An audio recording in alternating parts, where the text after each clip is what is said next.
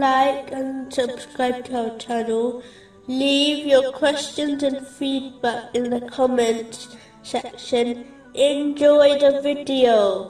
Moving on to chapter 92, verse 21. And he is going to be satisfied. Satisfaction in this world refers to contentment. In a narration found in Jami' Tirmizi, number 2305, the Holy Prophet Muhammad, peace and blessings be upon him, that the richest person is the one who is satisfied with what Allah, the Exalted, has granted them. The one who is always in need of more worldly things is needy, which is another word for poor, even if they possess much wealth. But the one who is pleased with what they possess is not needy, and is therefore rich, even if they possess little wealth or worldly things. In addition, the one who is pleased with what Allah, the Exalted, has granted them, will be provided with grace, which will ensure their possessions fulfill their needs and the needs of their dependents, and grants them peace of mind and body. Whereas, those who are not pleased will not obtain this grace,